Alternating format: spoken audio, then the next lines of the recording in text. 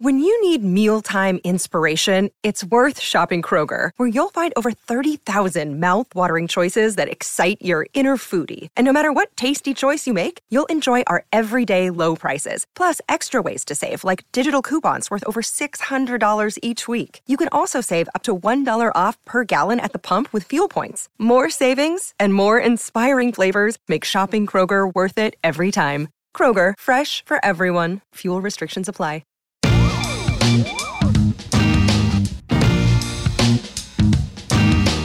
Hello, ladies and gentlemen.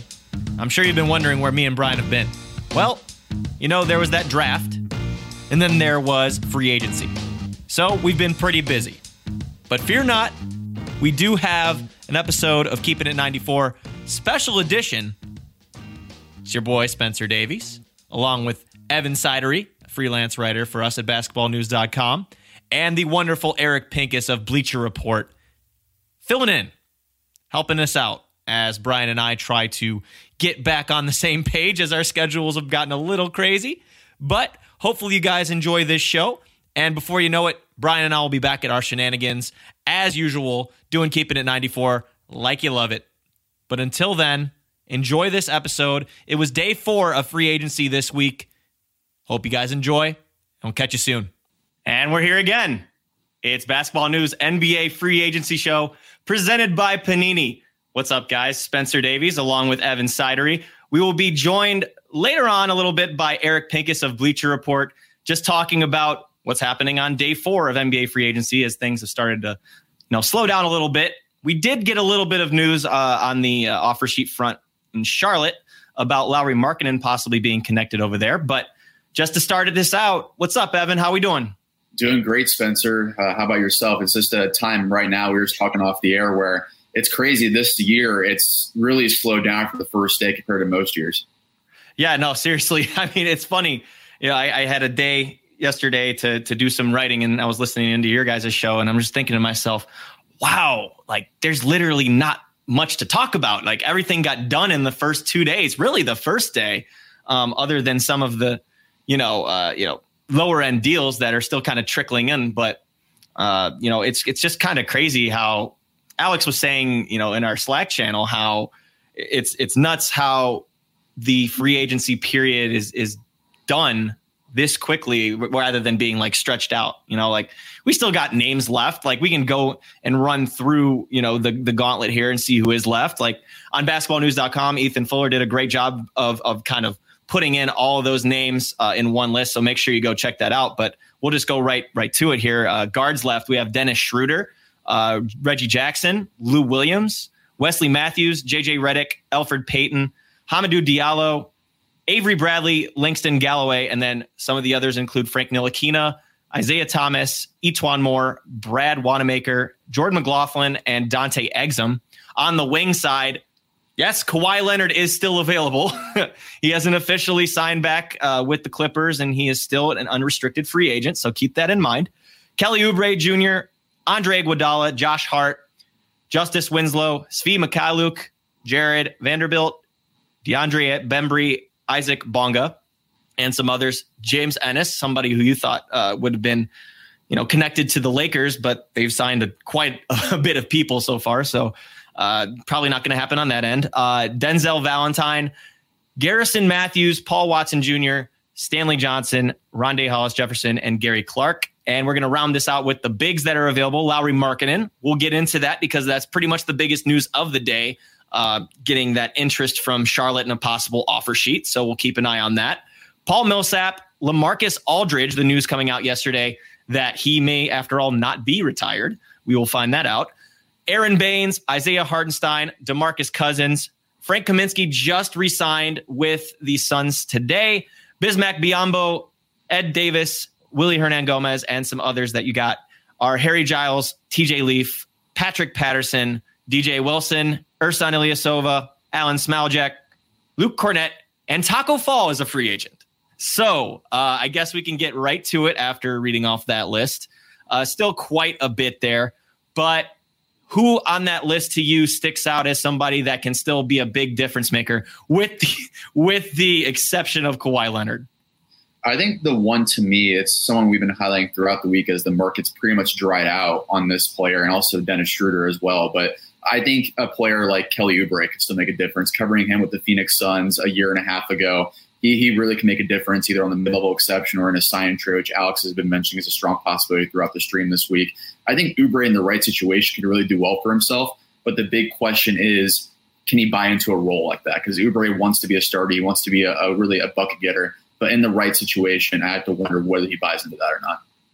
It's a good question. It's a good thought, too. But going to have you hold your other thoughts because we have a special guest coming in as advertised just a few minutes ago. It's Bleacher Report's cap guru, Eric Pincus, a good friend. And we're going to bring him in right now. Hey there. What's up? Let's see if I can move a little bit. There we are. Center. What's up, going guys? on, buddy? All right. Let's How do you this. doing? What's going on? Nothing much. It's been a blur. I'm still trying to catch up because so much happened so quickly in free agency. Now, it used to be 5, 6, 7 years ago. It would space out over a day or two. Like the top free agent would decide, and then the next guy would decide. There'd be a few, and then it would come, but it would take like a week. Here, it's like literally 8 seconds, 5 seconds into free agency, we're seeing tweets. Those agents were quick. I'm telling you. Like, man, they couldn't have negotiated that deal beforehand because it's illegal. So, very impressive work to get that done in 8 seconds. So, it's incredible. It's incredible how fast they negotiate. It's like technology must be so good, right? I've got my first question for you, and I know you're going to enjoy this one. If the Lakers sign and trade Dennis Schroeder, are they hard capped? Yeah. Can you please just go through how many times you tweeted that out this summer? Well, at some point, like I just decided to tweet it every day because, well, it's not just Laker fans because most people don't know the rules. And if you sign and trade a player and send them somewhere, you don't have a hard cap. The trigger is acquiring a player via sign and trade. So, for instance, the Wizards will be operating with a hard cap this year because they're signing and trading for Spencer Dinwiddie. The Bulls are not. They're well over that hard cap. And so the NBA has a soft cap. This year it's about $143 million. And the Nets are over that. So if they had a hard cap, they couldn't do the Dinwiddie thing if this logic was what it is. But it's not that. And people ask me over and over again, every day, day after day. At some point, I just started making it a daily tweet. And I would have pinned it to my feed, but I had a video on THT that had to stay up until his situation was resolved. So it became sort of a running joke, and I got a lot of traction. I mean, people like hitting me up, like, I don't know. I'll be forever associated with this, it seems. It's been very stressful and yet comical and all in one. Had to keep the THT thing up because, obviously a little bit of this, because you're so good at what you do, man. Seriously. But let's get into the Lakers, though. You just mentioned them. An offseason that started out just bringing in veteran after veteran after veteran, but then, they go out and get a Malik Monk. They go out and get a Kendrick Nunn. What are your thoughts on what the Lake Show have done and Rob Pelinka being active in this free agency period? Right. Well, Rob is a very active GM. There's some GMs who are going to do too little, and then there's some who are going to do too much. And Rob, whether you like him or not or whatever, he's on the do too much side of the coin. Like the Lakers win a title, he doesn't just sit with Rondo, Danny Green, and keep that core together. He goes and flips pieces, lets Rondo go. Right or wrong, I mean, AD doesn't get hurt. They believe that they would have won this thing relatively easily. And so they could be right or wrong. It doesn't matter. Like, you may not be a Laker fan. You may be thinking they're crazy, but it's from their point of view. So they operate, their decisions come from their point of view. And their point of view is they would have won back to back, but yet Rob Pelinka is not somebody who's like, okay, fine, we'll just roll it back. They basically decided they didn't want to bring back Dennis at the price that he wanted and go and get Westbrook. They were looking very closely at Buddy Hield. That was sort of well reported. But Westbrook was always a plan B. Plan A, of course, is, Dame and Beal. Those guys weren't available to the Lakers. Plan B was Chris Paul and Russell Westbrook. Chris Paul goes on to the finals, so that kind of knocked that out of contention. And Westbrook was the guy. And then the Wiz weren't moving him. So they worked out plan C, Buddy Hield. And boom, just like that, Wizards say, okay, we'll do it. And here we are. So they got Nunn and Monk to add some youth. They have THT, Taylor Horton Tucker. So they do have some key young pieces. They do have a lot of older pieces. You could joke about their age. Carmelo's older. LeBron's older. Obviously, AD's older. Dwight's older. You go down the list. There's a lot of older players. They're going to bring back Jared Dudley, in my opinion, and he's older. But they have some springy legs there too. I would love to see them bring in one more piece as like a young, they had Damian Jones last year for a brief point. Somebody like that, where it's like a guy who's anywhere from 22 to 28, who's young and bouncy and not as established, to develop as a young big, because their bigs are older, Gasol and whatnot. So we'll have to wait and see what they actually end up doing. But I think they've done pretty well with what they have. Yeah, Eric, I wanted to expand a little bit further on what the Lakers have done. Obviously, they let go of Alex Caruso, but they bring in a lot of shooters, which I'm really a fan of, to make this Westbrook, AD, LeBron trio work. I think they've signed up 4 guys who were plus 40% three-point percentage last season. What's your overall opinion of how the Lakers have tried to construct this roster around that big three? Well, so I think what people get hung up on when they hear like, oh, the Lakers are getting Westbrook, is that teams can make more than one transaction. I mean, they don't have one move and that's that. And so it was easy to say, well, if you have Russell Westbrook and you have LeBron and AD and no shooting, and none of those guys are necessarily true shooters. LeBron's the best shooter of the bunch, but AD's shooting last year was really low. He was a poor 3-point shooter. 2 years ago, he was solid and productive and won a game in the playoffs with a big three. And then Westbrook he's closer to Kobe in the sense of he's going to take all the shots he can, and they're not going to be the most efficient, but he'll get you wins. More of like Kobe's nickname from Stu Lance was the Dagger. Stu Lance does the broadcast locally. I love Stu, but I never liked that that name for Kobe, because Kobe was more of like a machine gun shooting thousands of bullets, and he's going to hit most of them, but he's going to miss a lot too. Where as opposed to a dagger is more of like get up close, and it's like a very strategic, choose your moment weapon. That's not Kobe. That's not who he was, and that's not who Westbrook is. So if you went with Buddy, better fit from a true shooting point of view. But Russell Westbrook is the better basketball player, and he's going to get them more wins. And if you then say that's all they can do, then sure, the shooting is a problem, but it's not. And so, yeah, you go and get Ellington, not a very good defender, but a really, really good shooter. Then you get Nunn, who's maybe a plus defender, depending on situation, maybe a negative. We'll have to see how he fits in this. But a really good shooter. He's like a 90% free throw shooter above. That's a good sign that the person can actually shoot. Melo shot well. Bazemore shot well this last year. I'm forgetting people. Like, you just look at their roster and it's like shooter, shooter, shooter, shooter. Now they don't have Caruso back. Caruso wasn't a great shooter. He would spike, and his numbers weren't actually bad, but he was really a defender. Where are they defensively? Are they going to be as good? And Bazemore can defend on the wing, LeBron, AD, and then they brought in Ariza. He's older. When we start joking about Lakers' age, he's among that. If he has enough legs to help them, that could be big. You know, Ariza, Bazemore, Bron, AD, but they are a little bit weak. I think what they're hoping for is another step forward from Talen Horton-Tucker, because he does have this ridiculous length in his arms. Like, his wingspan is like off the charts as far as, like, I forget which measure, but like the draft combine, he had like the largest difference between height and wingspan, like one of the top 5 in all the database for all the years that it's covered. So if he can be a better shooter and a better defender, then they're golden, right? But I do think maybe adding 1 or 2 more pieces along the way might help that, because they do look like they need another wing defender, probably another big wing defender. Sorry, gentlemen, I seem to have popped in and out, but we're back. We're back.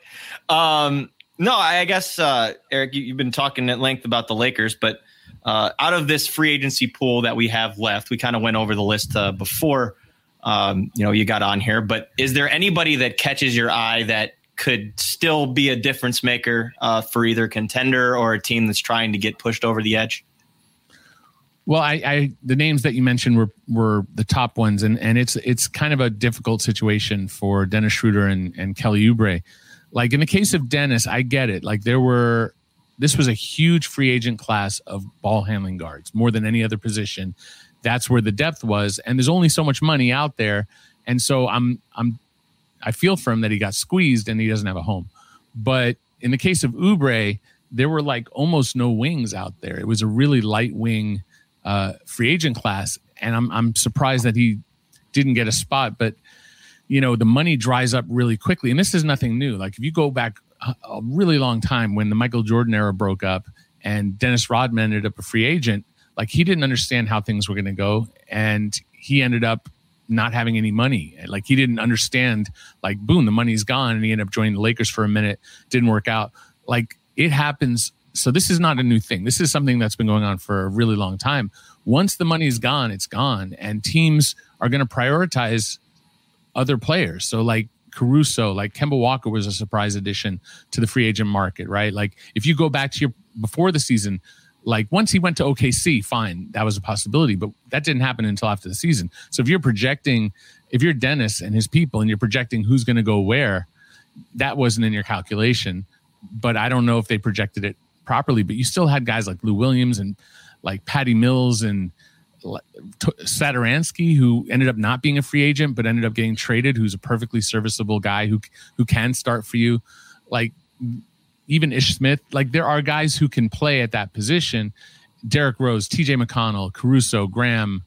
So it's been a tough situation for Dennis. I don't know how that's going to resolve just yet. As far as the wing situation, though, that it's like Kawhi probably goes back to the Clippers. DeMar was the big question. Oladipo's hurt, so that he was not a factor.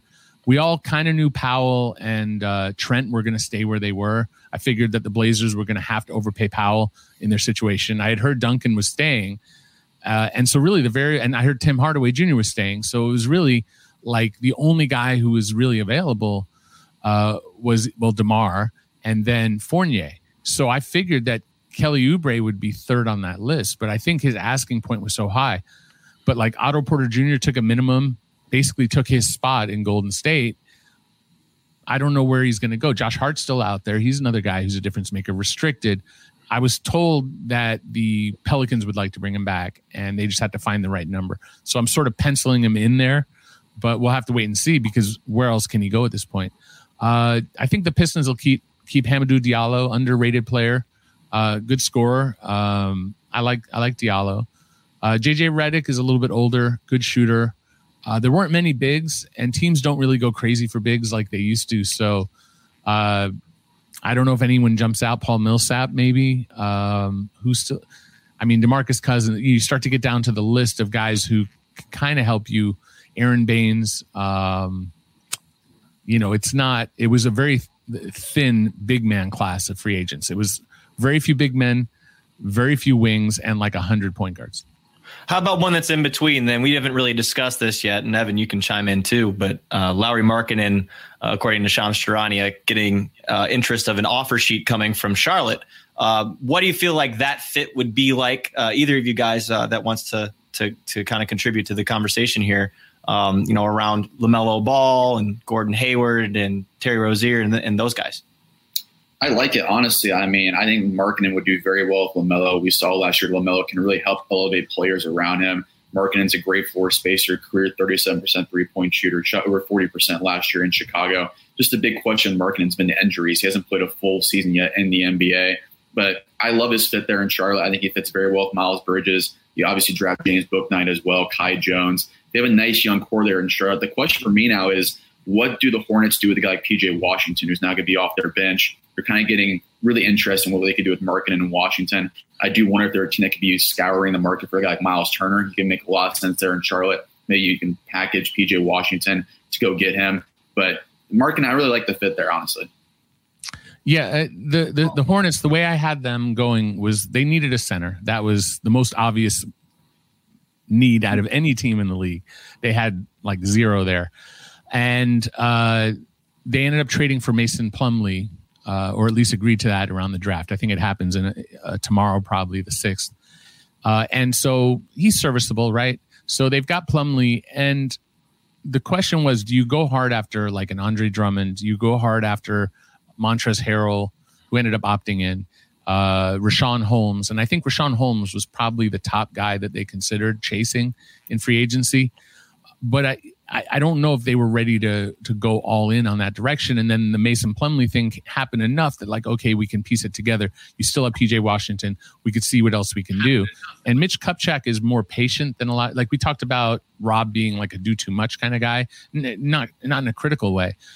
Mitch has always been more of like a sit back and be patient, and the right moves will present itself when they present itself. And that's a very different philosophy. So here he is. He's done all the moves. He's got his team. He drafted well, has had a good summer, and everyone else ran out of money, basically. And so now you have Lauri Markkanen, who the Bulls didn't want to keep in the first place, and basically don't have the money to keep him anyway because of their moves that they've made. They're going to have a hard cap because they acquired Lonzo Ball.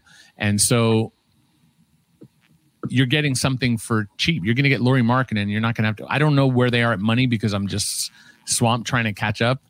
This is like the only time you'll catch me not knowing this stuff. This is my job to know everything, but I've been doing so much consulting and analysis, and I'm behind on exactly what their number situation is, but it's not a lot. They're going to get Markkanen if they get him at a discount, which is totally a Mitch thing to do outside of Luol Deng, and don't go back in history. Yeah, there was a couple of bad mistakes with Mozgov and Deng, but generally speaking, he's going to make smart moves and not really over aggressive ones, and wait for an opportunity. And Markkanen for cheap, it's like, duh, of course. The Spurs had a real shot to get Lowry, but ultimately I had heard that he's just not really a Spur type fit, having to do with durability, physicality. Like he's a big he's more of a finesse big. He's closer, to be honest, to LaMarcus, and that's not a criticism. And they had sort of a back and forth relationship with LaMarcus in San Antonio. He's closer to that as opposed to like Pirtle or other guys who are just going to like pound and grind and beat you up and be over physical. That's a really tough team in San Antonio. They want you to play hard, and not to say that Markkanen doesn't, but his game is more finesse than power and toughness. And so he just wasn't a fit there. Go ahead, Evan. Sorry. Well, I was just going to say, just your cap knowledge, Eric. We've seen so many moves in free agency with sign-in trades. DeRozan, Lonzo, Kyle Lowry, Spencer Dinwiddie most recently was a 5-team sign-in trade. Just what behind the scenes, what kind of intricacies go into a sign-in trade? Because I know many out there are just curious about what all goes into those steps. Well, the first step is, there are a lot of steps, obviously. And typically the first step is that there's interest between the player and the team, right? So Lonzo Ball chose to go to Chicago out of all the other free agent destinations. Dinwiddie chose to go to Washington. You go down the list. And sometimes it's like, okay, we'll do a free agent signing and done. We work out the numbers and we'll do it. But then there's a call made to the original team. So if you're the Bulls, you call up David Griffin, you're Arturis, and you call up David and you're like, hey, we're going to go and sign Lonzo. We'd rather not do an offer sheet. Is there a way that we could do this as a sign-in trade and we'll get you something? And they negotiate, and Griffin obviously says, yeah, well, we value Satoransky if you want to send him our way, et cetera. And they work it out. In the case of like the Lakers, they have a deal with Russell Westbrook and the Wizards. And so that's a 3-team trade. It was basically a 2-team trade, and then Washington, I believe, brought Indiana into it because they didn't want the pick that they got from the Lakers. So basically they offered the Pacers a first-round pick, Lakers 22, to get Aaron Holiday. So that became a 3-team trade because the Lakers and the Wizards had a 2-team, and it sounds like the Wizards piggyback that on. But then separate conversation is the Wizards trying to get Dinwiddie, reach an agreement, try to work something out with the Nets, and they can't because the Nets are not wanting to take on money. And so then it's a question of, well, how can we get this done without giving money to the Nets? And so the Wizards can say, well, we can make that a 3-team trade and see if somebody else will take a piece or two. Or we can go back to the Lakers and the Pacers, who already have a deal that hasn't been executed. There's a lot of money that's in that deal already. It can get very easy to just pad contracts and make it work, send players to different locations. Or in the case of Westbrook, his contract is so much and they were bringing in less than Westbrook. They just needed to add I don't know for sure. They needed to add Chandler Hutchison either to get to Westbrook or separately to get to Holiday. Like there are different ways they could have done it. I don't know the exact starting figure for Dinwiddie. That'll indicate how that trade actually is orchestrated. But it becomes a math problem at some point where you have cap guys like what I do, but for teams who can help them break it down. If we do this amount, we can do it this way. If we do that amount, we could do it a little differently. And then I've been helping some agents trying to help their situations get resolved. And you look at like, okay, there are outstanding trades like the Lowry thing with the Heat hasn't executed. Plumlee isn't, like there's a long list of trades that are agreed to. So you start looking at them like the Tristan Thompson to the Kings and the thing with the Celtics that gets them done and Fernando and sends DeLon Wright to the Hawks. Like that's not done yet. So if you're trying to get your guy signed and traded, you're looking for teams that have trades that aren't executed. You're looking at the Mavericks and saying, okay, they have an $11 million roughly trade exception for Josh Richardson. Are they interested in taking on a player for $10 million sign and trade? Or is a hard cap they're probably going to have a hard cap because they are probably staying over the cap and probably using their exceptions to get, aren't they getting, is it Bullock they're getting? Yes. And they're getting 3 years, $32 million. I think Shannon Brown's brother. Sterling Brown. Yes. Sterling Brown. Thank you. Mm-hmm. And that I think is the biannual. So they're hard capped if they're using those to get them. I think that's how they're doing it. If you total up all their salaries, they still might be able to do a sign and trade for that $10 million. So if you're a free agent, like if you're Dennis Schroeder, you say, okay, Dallas, would you sign and trade for me? Or you look at the Celtics who have the trade exception for they have one for Kemba. Actually, they have one still for Tristan. If they do things differently, they can piggyback onto that trade and use the Tristan trade exception to get like someone like Dennis sign and trade. But the problem there for the Celtics is that they are hard capped if they do that. And they're actually, the Mavericks I think are pretty low, but the Celtics are right there. And so, Boston, they always want to trade for the top superstar in the league. They come in second for every single superstar every time. I mean, they've almost gotten AD. They've almost gotten everybody. At some point, they probably will get somebody. And if they do, if Dame comes available, if Beal, which I don't think, Simmons, they might go chasing one of those guys. And if they do, having a hard cap could be really detrimental to that. So maybe a sign and trade wouldn't work, even though the math might. So it's a very complex process. You got to figure like the teams aren't trying to help each other, but then there are relationships where you do want to help each other if you can. So like the Wizards helped the Lakers with AD, right? Back in the day, the 3-team trade. And so the Lakers were happy to help here, but they also got a second-round pick out of it. So, there's always like, what can I get out of it to help you? And you think about all the teams and the general managers, whatever, presidents of basketball operation, whatever their titles are. Then you have the ownership level, the governors. Everyone has to be on the same page. And then you have the players have to all agree. And players aren't going to always want to do what you say. And stars can throw their weight around. So you can see how hard these things can be to actually execute. But props to the Wizards who are doing everything they can to give Bradley Beal a reason to stay. And props to the Bulls who are giving Zach LaVine all the reason to stay. Now, whether those things happen or not, we don't know. But you look at like the Blazers, like they brought in Zeller, they lost Melo, they did overpay Powell, but his annual isn't bad. $18 million is about right, but he got 5 years, which is a lot. So like they're not, I don't see the Blazers doing what the Bulls and what the Wizards are doing to keep their star who's about, you could say, well, Lillard has 3 more years and Zach only has 1 and Beal only has 1. So they're more pressured. But I feel like the Blazers should feel that same pressure and should be in that kind of hyper track that these teams are. It's crazy that, you go through the process and that these teams actually agree to things that aren't exactly perfectly structured right away. Like that they actually have to, kind of make these things malleable and able to work. Like original trade is agreed upon. And then like what happened on the show that you did with us last offseason with Steven Adams and Eric Bledsoe and how that actually just kind of blew up into like a 4-team deal. I was always fascinated by that process. Well, not when they had a triple sign and trade, I think it was like Josiah Gray, I think that's how you say it, or Josh Gray, Zylan Cheatham, and Kendrick Williams all did sign and trades from the Pelicans together to get over to the Thunder. And you have to do 3-year deals with the first year has to be guaranteed.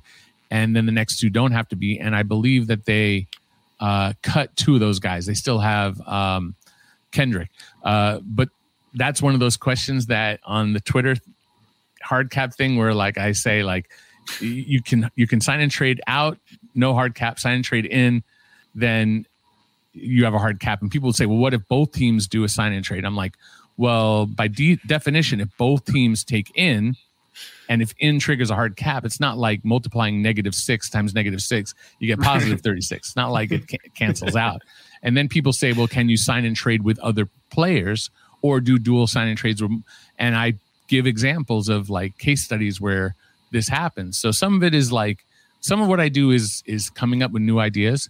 And a lot of it is just remembering how teams do what they do. I analyze every move and try to remember the mechanisms by which they do it so that when you're looking at an impossible situation that you can solve it. But, you know, like in the case of Dennis Schroeder, like let's say that the Mavericks chose to do a sign and trade and could fit it within a hard cap for $10 million a year, right? Starting $10 million. Is that something that Dennis would want to do? Because I just said, if you do a sign and trade, you have to do a 3-year deal. So if he thinks, whether he's right or wrong, that he's worth 19 to 22 million a year, or at least starting, right? Would he sign for 10 million for 1 year? Probably, because there's no more money than that. Would he sign for 3 years, 30 million, when he thinks he should be getting close to 20 million a year? And the answer is probably no. Like he might have opportunities. And I'm not saying Dallas will do this. I don't know what Dallas would do. And the reports are is that they won't. But let's say Dallas would. I don't know if Dennis would, because yeah, he's turning away 30 million, but he might view it as like, I can make 30 million in 2 years. So why would I go sign up for 30 million in 3? And so finding these solutions are it's tough. We'll have to see how Oubre solves it. They're the two names that jump out that I feel sympathy for their situations, because they're stuck, and it happens every year where someone gets stuck, and just is what it is. All right, before we get into the next move that I want to talk about, I did want to thank our sponsor, Panini. Panini is the exclusive trading card partner of the NBA. You can get Panini NBA trading cards featuring all the league's top players, including rookies and free agents on the move, at Walmart, Target, hobby stores nationwide, and online at PaniniAmerica.net. So we also had another extension get signed. It was Julius Randle going to the Knicks, staying with the Knicks, I should say. 4 years, $117 million. What did y'all make of that move? Couple that with bringing in Evan Fournier in a 4-year, $78 million deal, bringing back guys like Derrick Rose, Alec Burks, and Nerlens Noel. It seems like they're keeping the core together and moving forward with this thing. And just bringing in Evan was pretty much the newest move, and obviously Kemba Walker at $8 million. So what do you guys make of the Knicks' future, the present and the future, I should say, I guess? I think it's very interesting what the Knicks have done. I was a fan of their moves even on the first day of free agency. Just running it back with continuity, I think, is an underrated aspect in today's league. And you obviously bring on Evan Fournier for around $18 million per year. I think it's a solid signing, a great fit to help space the floor with RJ Barrett and Julius Randle. And also those options on the last year, the contracts for Burks, Rose, I believe has one as well, and Nerlens Noel. You do keep long-term flexibility down the line. And Julius Randle might have been in line for a huge extension next offseason. He does a hometown discount, so to say, to help out their flexibility. So I come back to the Knicks potentially being a team to watch out for down the line for a Damian Lillard, a Bradley Beal, in some sort of trade scenario, because the Knicks really have kept all that flexibility. And they're a team that was the 4th seed in the East last year. If they can improve on that and keep that going, they're a team that's solidly in the playoffs next year. Yeah, I was there when Julius worked out with the Lakers when they were interviewing him for the draft process, and they let you in about 15 minutes when there's 15 minutes left in the workout, roughly. And I think they let us see a little bit more of Julius than they had of almost anybody. And usually they were like 3-on-3 group workouts, but this was a little different. It was Julius going up against Mark Madsen, and Mark Madsen had recently retired and was in coaching, so he was still relatively young. Mark is still relatively young. But watching Mark, who had grown man strength, try to cope with Julius, who was still a baby, who had serious grown man strength, was really impressive. And then I was there when he broke his leg in that first game, which was just devastating. But he's a great guy. I have a lot of fond memories of him. really cares about what he's doing, cares about being great. And he was in a tough situation in the Lakers, a lot of transition. The success he's had, I feel great about. I mean, I want people to succeed, even the ones who I don't get along with personally as well or don't know as well. I get along generally speaking. I'm just saying, like, I got to know him a little better than most, and really happy for him. And his growth this last year was tremendous, because his first year in New York, he was adequate. He wasn't great, and he really elevated his game and was tremendous. And I think Tibbs was the perfect match, because the basic thing with Thibodeau is that if you play his defense, he'll let you have a lot more freedom in offense. And it's similar to Vogel and other defensive-minded coaches. Like, I'll let you do your thing, but you got to do my thing. And Julius, when he was with the Lakers, had one really good year defensively, where it was that concept of like, if you bust, this was for Luke Walton, if you busted on D, then we're going to run stuff through you. And they just let Julius go. I think when he got to the playoffs, he saw, like, man, look how hard I had to work to get from where I was to where I am now. And look how much harder I have to work to get where I can produce in the playoffs. That's where he is now. And they're investing in that belief that, number one, he'll get there, but that also, if they give him help, that he'll bring it there as well. They did not have any work. It was basically like Derrick Rose and Julius Randle, and the defense just pick and chose who to stop. And it was like, okay, we're getting killed by Rose, let's stop him. And Julius went off, and then vice versa. It's like you add in a shooter, one of the best shooters on the market in Fournier. Remember, there were only a few wings. You're paying $18 million, which is what they all got. And I believe the last year's a team option. Haven't seen the contract yet. It's not official yet. And then the surprise of getting Kemba Walker at a good price, like Kemba Walker at $36 million, whatever it was. That's too much, right? You're putting too much of your resources into Kemba that you don't have enough money to spend elsewhere. $8 million. I mean, Kemba's like a really good point guard. He's obviously a little bit hurt lately.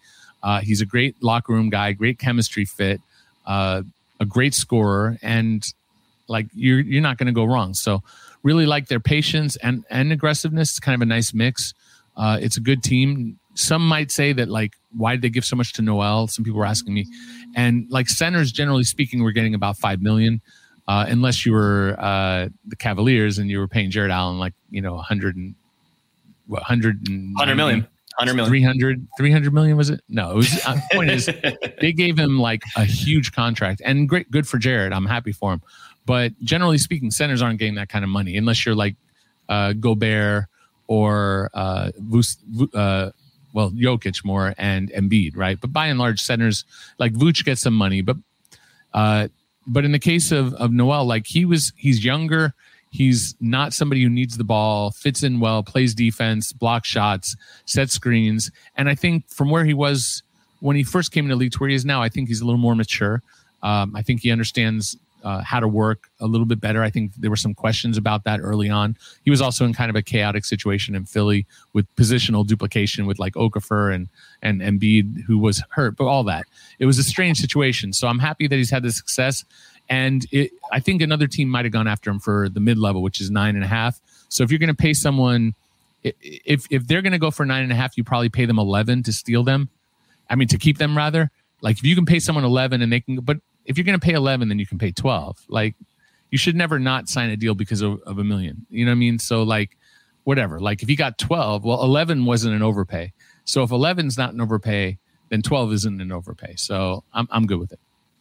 I got a quick question just about team spending, because obviously the 2022 class looks to be loaded in free agency. And there were only about 5 or 6 teams that really had, the room to operate and sign the free agents in 2021. So, I get people asking me all the time, why would they pay this much money for a guy like this when they can go after a specialist like that for like half the price or something? Can you explain kind of what teams have to do when they have cap space and room to operate like that? Because I think that there gets like kind of some confusion in what they're like allowed to do and what they have to do. Well, I mean, it's kind of a broad question in the sense that like if you want $30 million in cap space to sign a top free agent, right? And so if you're talking about like a Kawhi Leonard, you need closer to 40. So it's you need like 30 to 40 million, which means that you need to really have a lot of space. It's not enough to have 10 because the mid-level exception is roughly 10. And so if you have 10 million in space, you functionally don't have space. You probably wouldn't go under the cap if you had 10 million. And if you have 12 million, you're basically 10 million. So now you need to have like 18, 19, 20 million. Like, for instance, the case of the Hawks, like they could have had cap space, but it would have cost them John Collins. And his cap hold, which is basically the rights, they have his bird rights, the rights to pay him, right? Whatever. They paid him, I don't know what the exact number is, 25 million maybe, I think. Whatever. It was 5 for 125. Yep. Right. So if it's 25, it's a little bit under the max. But there was no like saving money by not paying him now and paying him later. Like people are like, oh, you just can re-sign the guys you have rights to after you use your cap room. While that's true, his cap hold was in this particular case 12.4 million. So yes, it's true. You could have signed him last, gone under the cap, and then signed him to 25 million whatever dollars. The problem is he still takes up 12.4 million. And if you look at the players they have in Gallinari, Bogdanovich, Capella, Trey, DeAndre Hunter, and Okongwu, all those guys make $6 million up to $21 million. So you add it all up, and then you add in $12.5 million for John Collins, and the amount of cap room that they have there is no cap room. So yes, they could have gotten a cap room, and yes, maybe they could have traded Gallinari to a team with cap space that would have cleared $20 million roughly off their books, and then keep Collins at 12. But that only opens up $8 million more than what they would have had. So is that enough to go after a $30 million guy? No.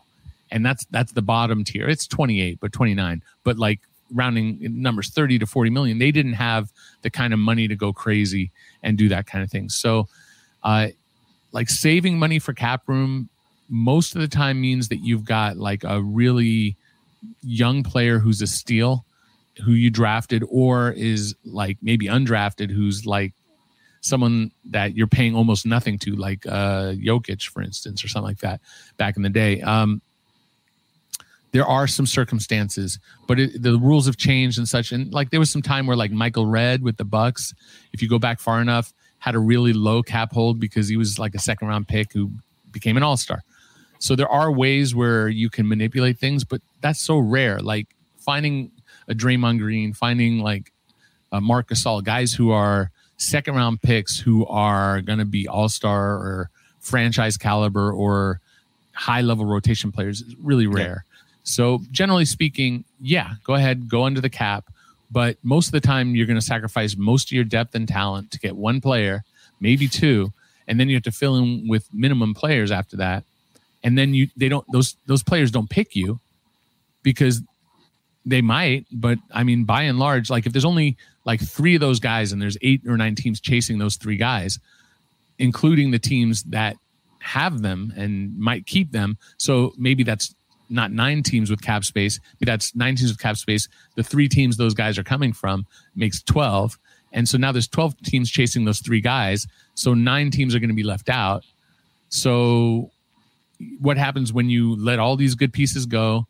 Well, you typically what you do is you sign guys to big short-term deals and kick the can, and that's what they did, right? The Knicks was our starting point. They did like Taj Gibson for a year and Bobby Portis for a year, or 2-year deals with an option, right? And they gave Julius a little bit more because they had more confidence, and that's what it took to get him. And they had like Elfrid Payton and they got a bunch of power forwards, Marcus Morris, and they added like 4 or 5 power forwards in one season. That's what happens when you have cap room and you don't get the guys you want, and then you end up just using your money short term on guys who don't fit, and you have this kind of awkwardness for several years. And it can be like, look at how long it took the Lakers to get from where they were, which was on top with Kobe. Kobe tears his Achilles in 2013, and after that they were never the same. And so it took until LeBron came couple years back, right, when he came in 2019.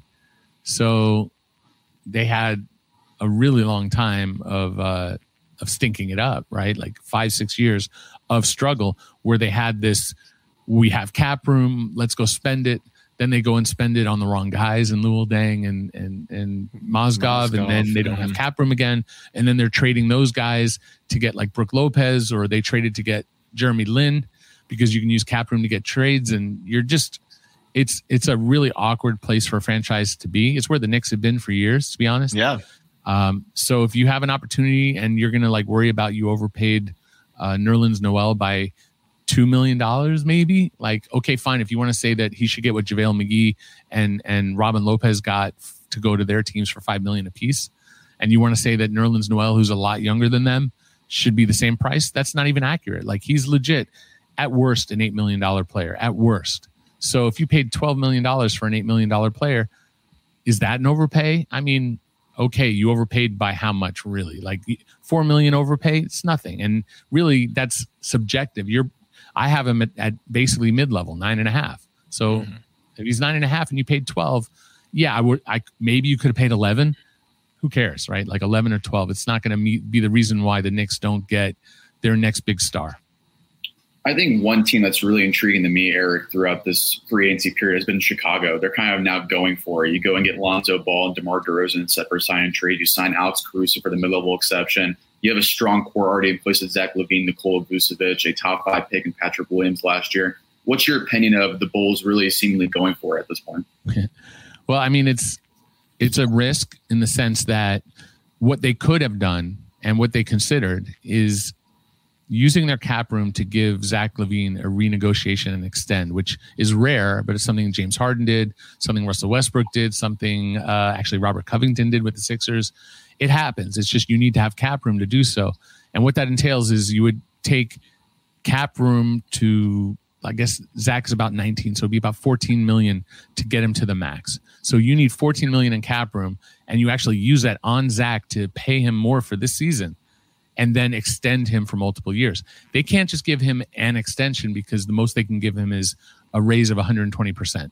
And that's not enough to get to what he'll get in free agency next year. So the only way to lock him in is to renegotiate him.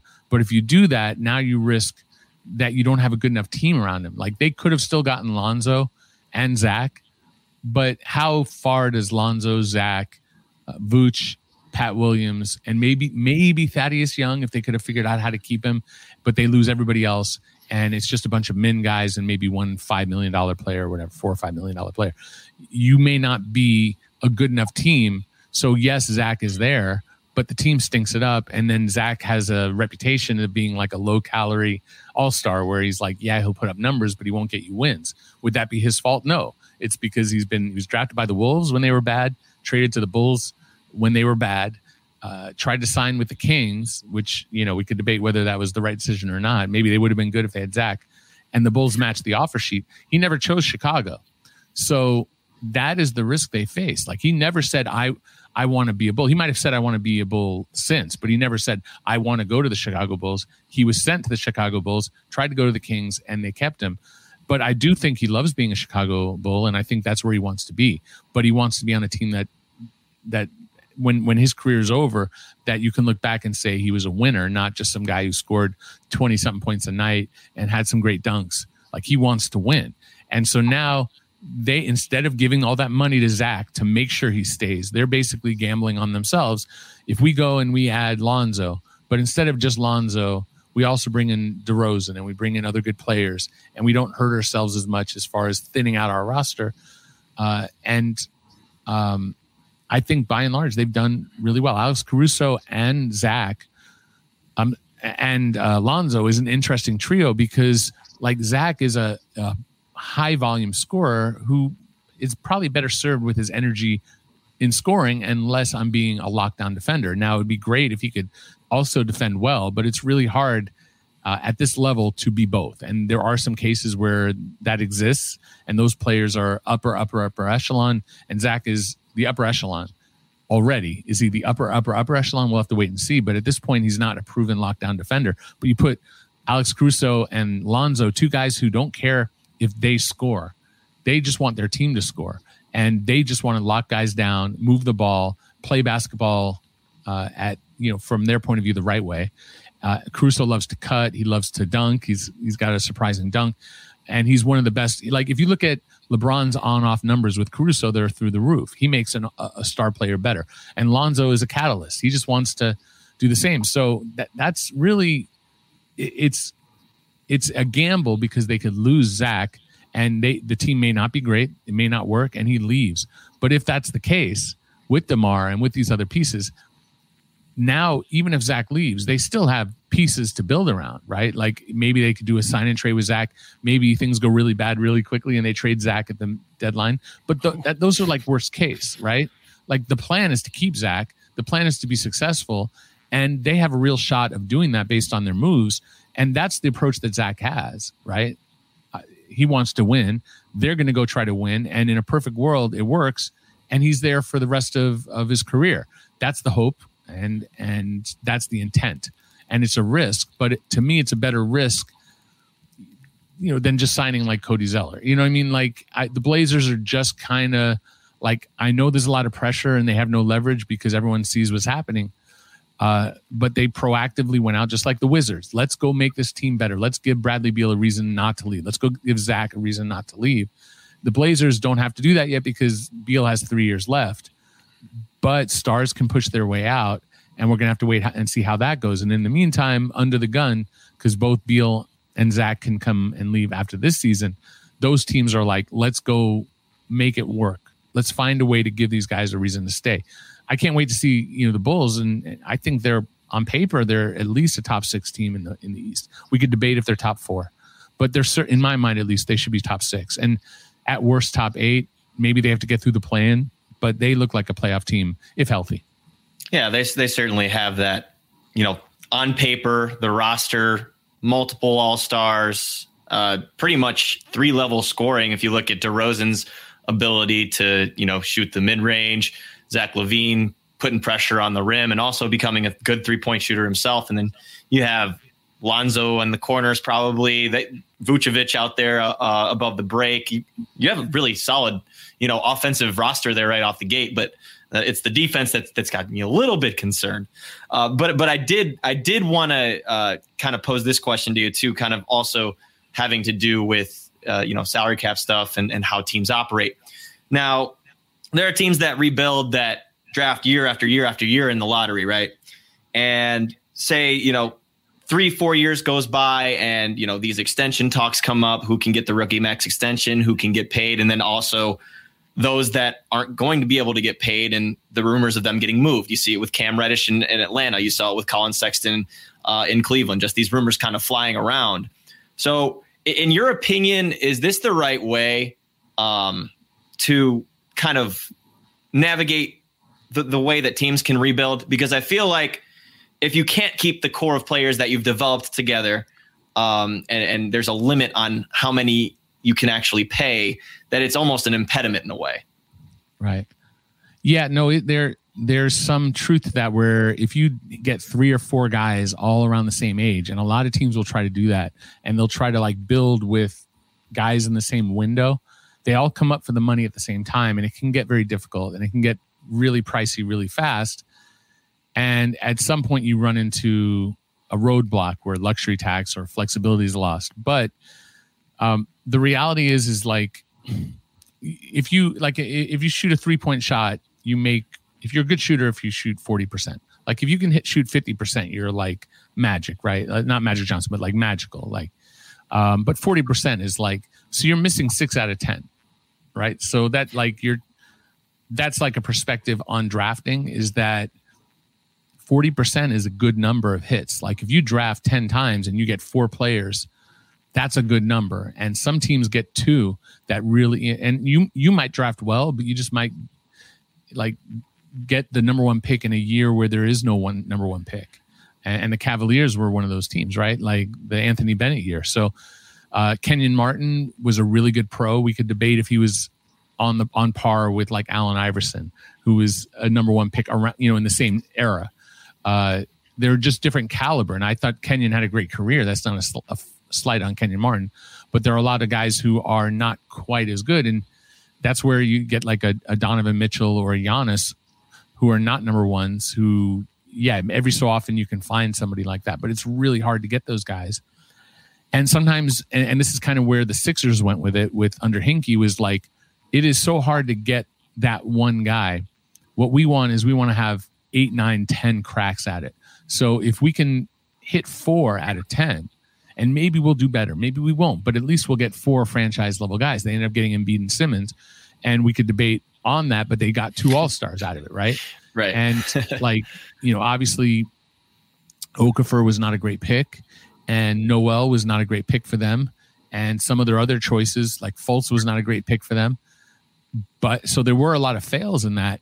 And I know some other GMs who will point at the process and say, like, look at all their fails. That's not how I look at it. Like, I look at it as like, you go in, and I hate to say it, you have to go in expecting to fail, not because of your own intelligence, but just because you're choosing 18 to 19-year-old kids, maybe 20, who you can't know who they're going to be. You don't know how hard they're going to work. You don't know if they're going to stay healthy. That's a whole nother aspect that is like, you get the right pick. You pick Greg Oden and he can't play because of injury. And you can say, well, some people might have seen that coming.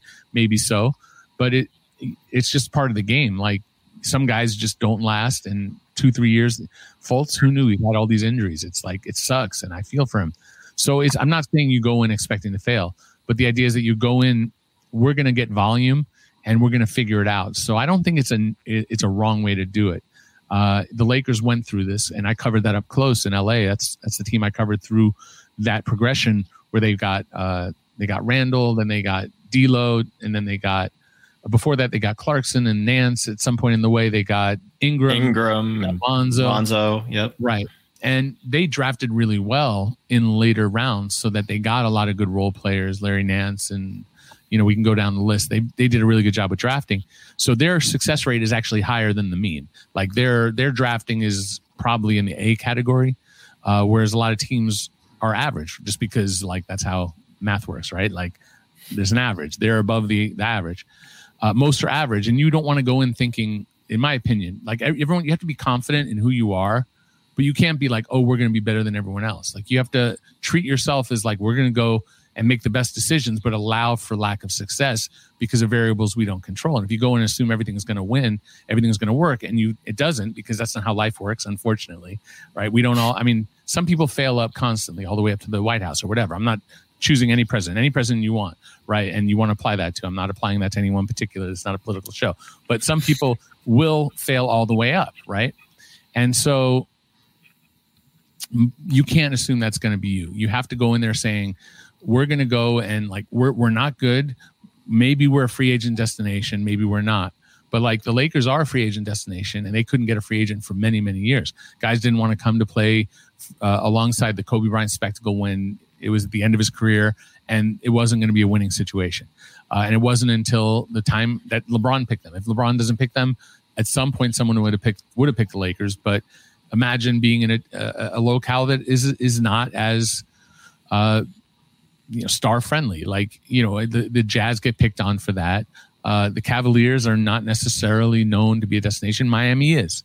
Brooklyn is becoming one, right? Obviously, but it wasn't before. And the Clippers weren't before. But, the big cities at some point, Warriors, the teams in Texas should have an advantage, but Dallas has really struggled to bring in top free agents. San Antonio struggles. The Rockets have had some success, but most of their deals were trade. So it's really hard to get free agents. You have to, there's no cookie cutter way to do it. But if you can get those pieces, and this kind of rounds out the answer, trading them out can be the answer. Because if you can't pay all of them, at some point, if you can get enough of these young pieces together, young players don't usually win. You're not going to get rid of a Luka. You're not going to get rid of a Trey.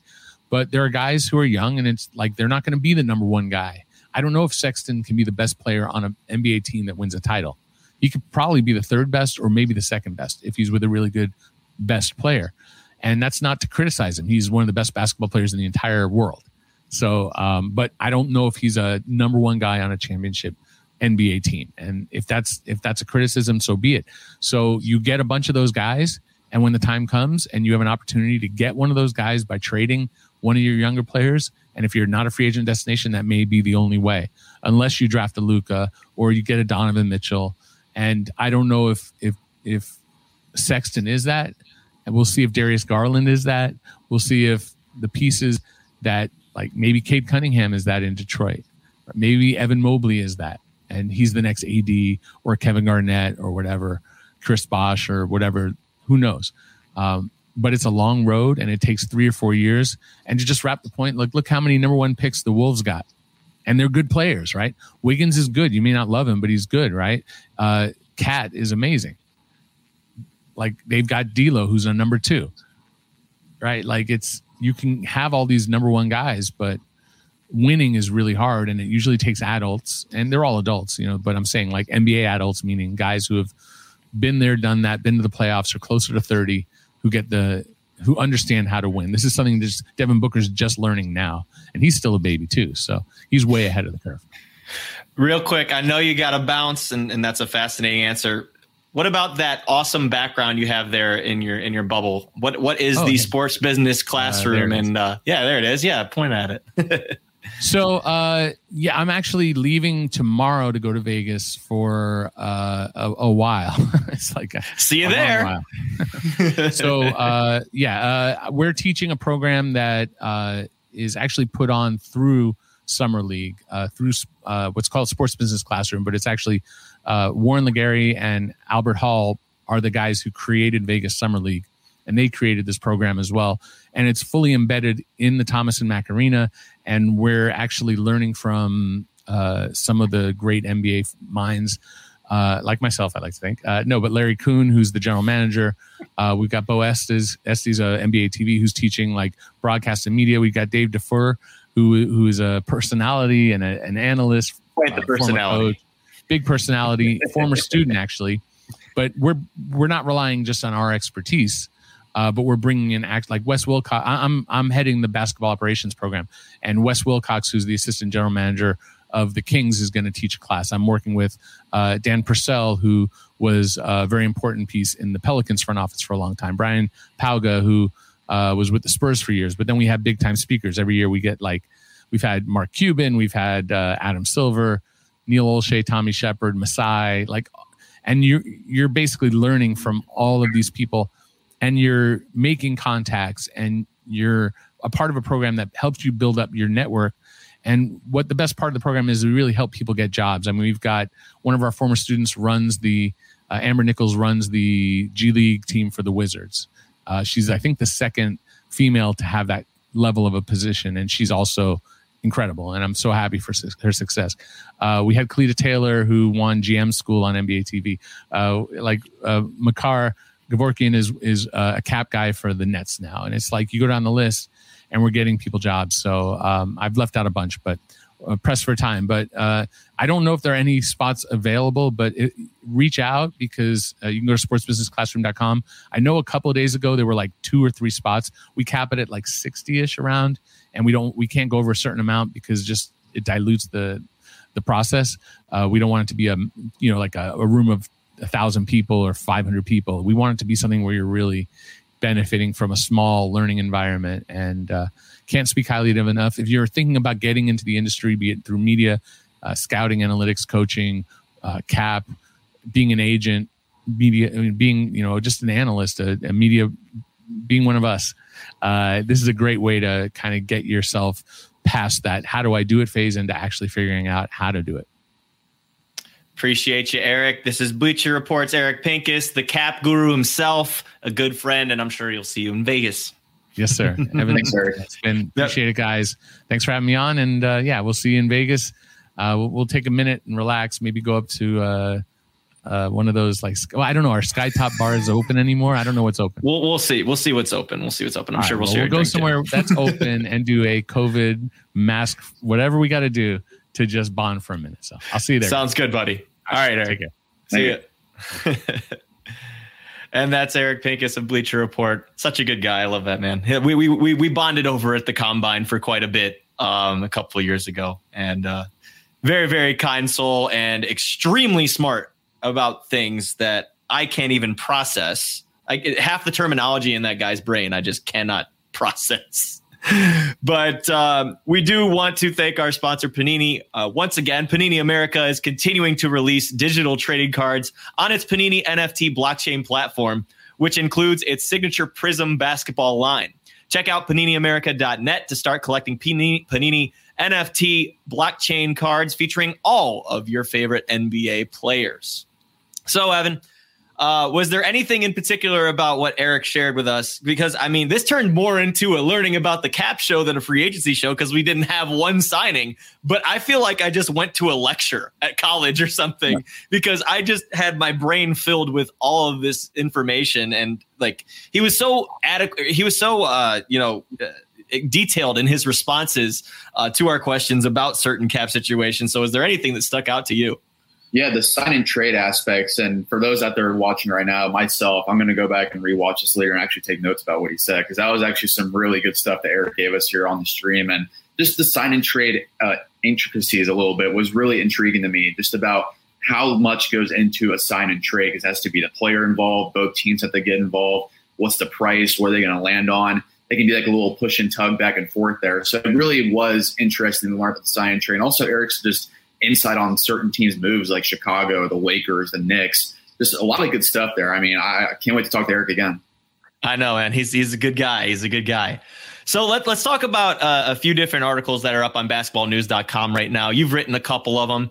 One, you wrote one about the Blazers and keeping Damian Lillard happy. You also wrote one on the Kings, hopefully successfully escaping the abyss, as you put it. So in those articles, what were you detailing on those two franchises? And then we'll get to the one that I wrote. Yeah, absolutely. So I'll start off with the Portland one with Damian Lillard, because I feel like that's the biggest headline right now. Because if you're Damian Lillard, I know you got Norman Powell back. Norman Powell was actually really good for the Blazers last year. Averaged 17 points per game, really good facilitator, really good defender, just a great fit next to Damian Lillard. But outside of that, you get Tony Snell, Cody Zeller, and Ben McLemore. I don't know if Damian Lillard is going to be exactly happy or content with those moves, but I have to wonder, honestly, exactly what Dame thinks of what's going on in Portland right now. Even though the starting lineup, I wrote in my story, the lineup of Lillard, CJ McCollum, Powell, Robert Covington, Yusuf Nurkic, actually the second best net rating among any starting unit last year, minimum 300 minutes. So it was plus 13.4 per 100 possessions. I just don't know if that's enough, because I think that Nuggets series where they lost to them without Jamal Murray and Will Barton really had a sour taste in their mouth. And my big conclusion was, sure, you can run it back, win around 45, 50 games, but is a first or second round exit worth it in that sense? Where Damian Lillard, he wants to make a WCF run. He wants to make potentially a finals run in Portland. He wants to be there. He's mentioned that over and over again. But I think he's reached the boiling point of where I'm going to do one more time, see what Chauncey Billups is the head coach, see if Powell and McCollum can really get it going and gelling at a higher level. But I just came to the conclusion of my story where I think it's time to make a big move. I think CJ McCollum is that piece you dangle out there, especially after you sign Norman Powell to that big 5-year, $90 million extension. Go try to get Ben Simmons, so I think it'd be a great fit next to Damian Lillard, or Pascal Siakam in Toronto. Two names we talked about throughout this week, we could be potentially on the trade block. So, Spencer, I mean, what do you think about Portland, where it seems like, honestly, they're in a position where they need to make a move? If not, they're going to be just the team kind of where they are right now. Well, it's funny. I was on Rip City Drive yesterday over in Portland, and they were bringing that up too. It seemed to them that Neil's kind of setting up for this big move that he hasn't made before. And then I thought to myself, and I used that example actually of you saying that the net rating of that starting five.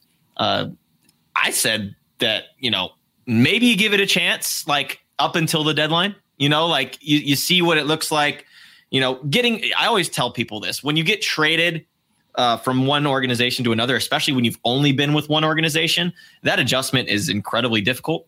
Norm didn't only come in from that situation, but he also came into a situation where one of those backcourt all-stars was hurt.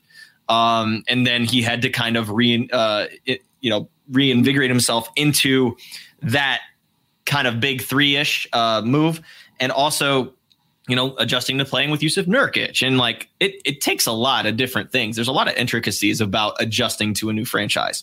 But I think that you give it a chance. If Neil Olshey thinks that a brand new coach and, a little bit more depth is going to be the answer, then so be it. You'll see what it looks like, for the first few months. And if it doesn't work out, then maybe you blow it up. Maybe you go a different direction and try and do it different. But I think for now, this is what they're rolling with. A lot of people will, scoff at the moves that they've made, but, a couple of wings that are pretty dependable, and different in their own right. Tony Snell, a low usage guy, can shoot threes, play some solid defense. He's been around the block for a while now. Ben McLemore, pretty streaky guy, but, can come off the bench and give you 20. And then I think that Cody Zeller was a solid signing because they really hurt when Nurkic was either hurt or not on the floor. And they had to go a lot to, Robert Covington at the 5. Now they can bring in a guy like Cody Zeller, who, if he can stay healthy, I think he's actually a decently underrated player, just as far as, his athleticism goes, his rim running. He's able to get those hustle plays, crashes the boards. He can get you a block or two a game if he wants to. So I think that, those are good moves around the fringes, but when you look at the competition in the West, that's where it looks difficult to who you can compete with, especially with the Lakers having the offseason they have.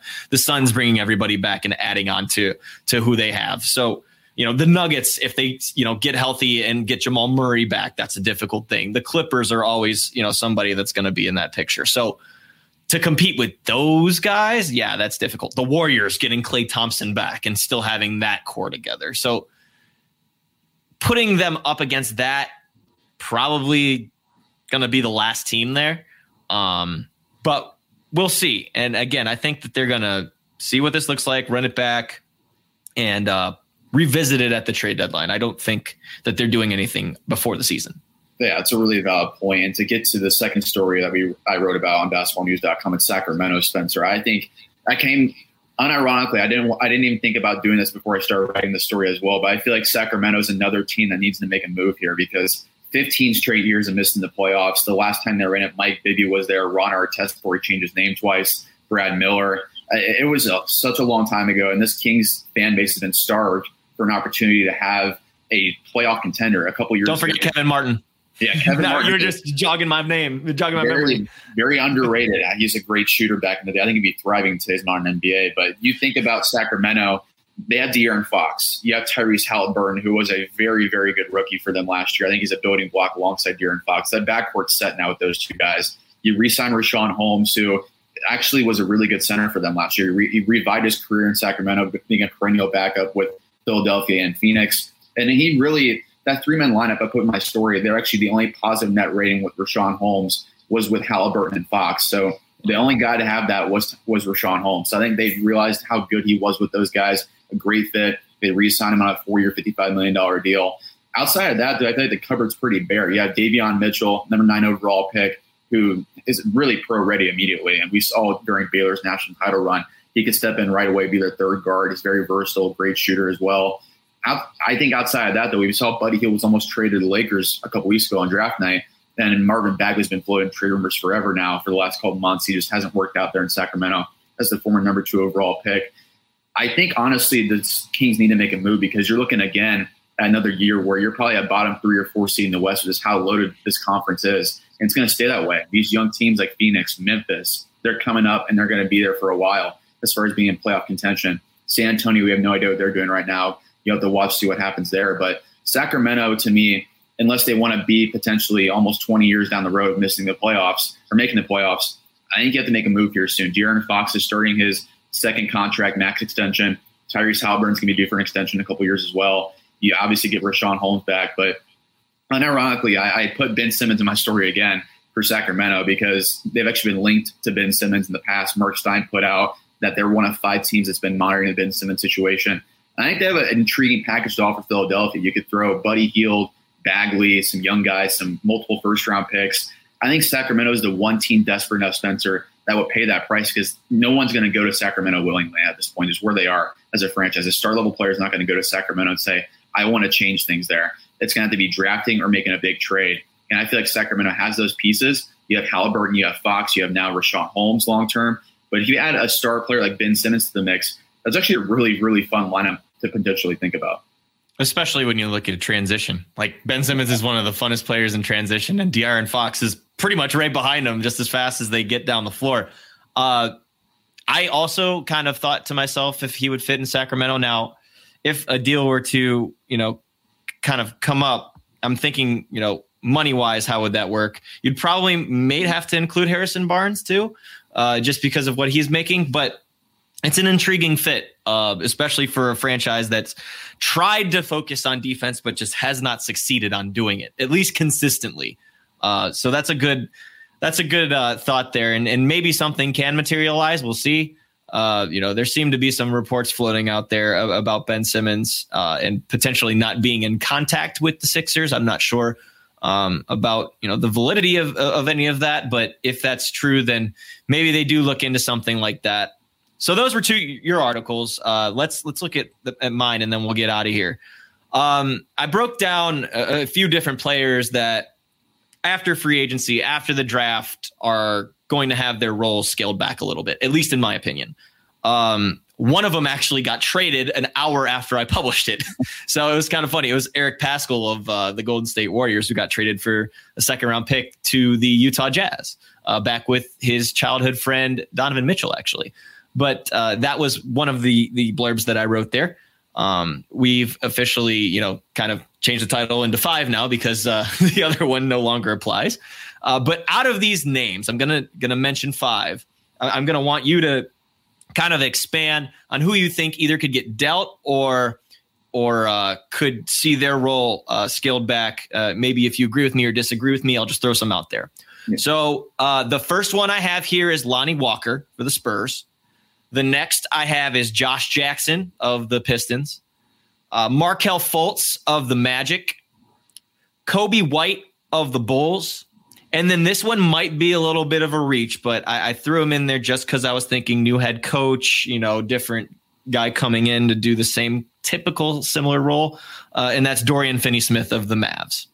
Yeah, I really like all those options, Spencer. They make a lot of sense to me. If I had to pick a couple off that list, I would probably go with someone like Lonnie Walker. They just signed Bryn Forbes as well. I just feel kind of bad for some of these Spurs young rotation guys because I don't know why they're going out and getting a Doug McDermott, a Bryn Forbes. They're taking away minutes from guys like Lonnie Walker, Devin Vassell, who they just drafted in the top 10 last year. I feel like, honestly, you need to give those guys a run, especially in a situation where you're not going to be good next year. I don't understand going out and getting those veterans because it just takes away that development. I remember just the situation covering Phoenix a couple years ago where you get Jared Dudley, you get Tyson Chandler, and just they take away minutes from young guys. Like Alex Len couldn't develop in Phoenix because of Tyson Chandler. So I really do worry about a guy like Lonnie Walker because I think they squeezed out this rotation now. He might be their 10th man, which I think is unfortunate because Lonnie Walker, when he was at Miami, proved to be a legit bouncy athlete, a great shooter, a versatile defender. I think Walker deserves a fresh start somewhere else. And I think, honestly, someone else like Markelle Fultz makes a lot of sense because you just drafted Cole Anthony. You just drafted as well Jalen Suggs. So I think those two guys in the backcourt right there are probably going to be your long-term future, and Fultz might be squeezed out. Yeah, and it sucks for some of these guys because it's through no fault of their own. I look at a Josh Jackson who, has been inconsistent, but I think has been taking the right steps in the last couple of years. But Detroit ends up with the number 1 pick. What else can you do, right? They bring in a guy like Hami Diallo and an opportunity with a trade with OKC, and all of a sudden you're just going to get buried on the depth chart. So I'm sure someone's going to be able to call up, Troy Weaver and maybe give an offer for him. I think that Kobe White was one that was interesting to me as soon as I saw the moves, bringing in Lonzo Ball, bringing in Alex Caruso, thinking to myself, wow, Kobe White got drafted literally 2 years ago and he's already going to be here, I'm guessing, because you're hard pressed to find time for Lonzo, Alex Caruso, DeMar DeRozan, and Zach LaVine, with all of them together. That's very difficult. There's no way that he's going to eclipse 31 minutes a night like he did a year ago. And, he's still kind of developing. So that might stunt his growth curve a little bit. So, those are just some things that I was thinking about. And if you like any of those articles we just discussed, those are on basketballnews.com, just like the rest of our amazing content.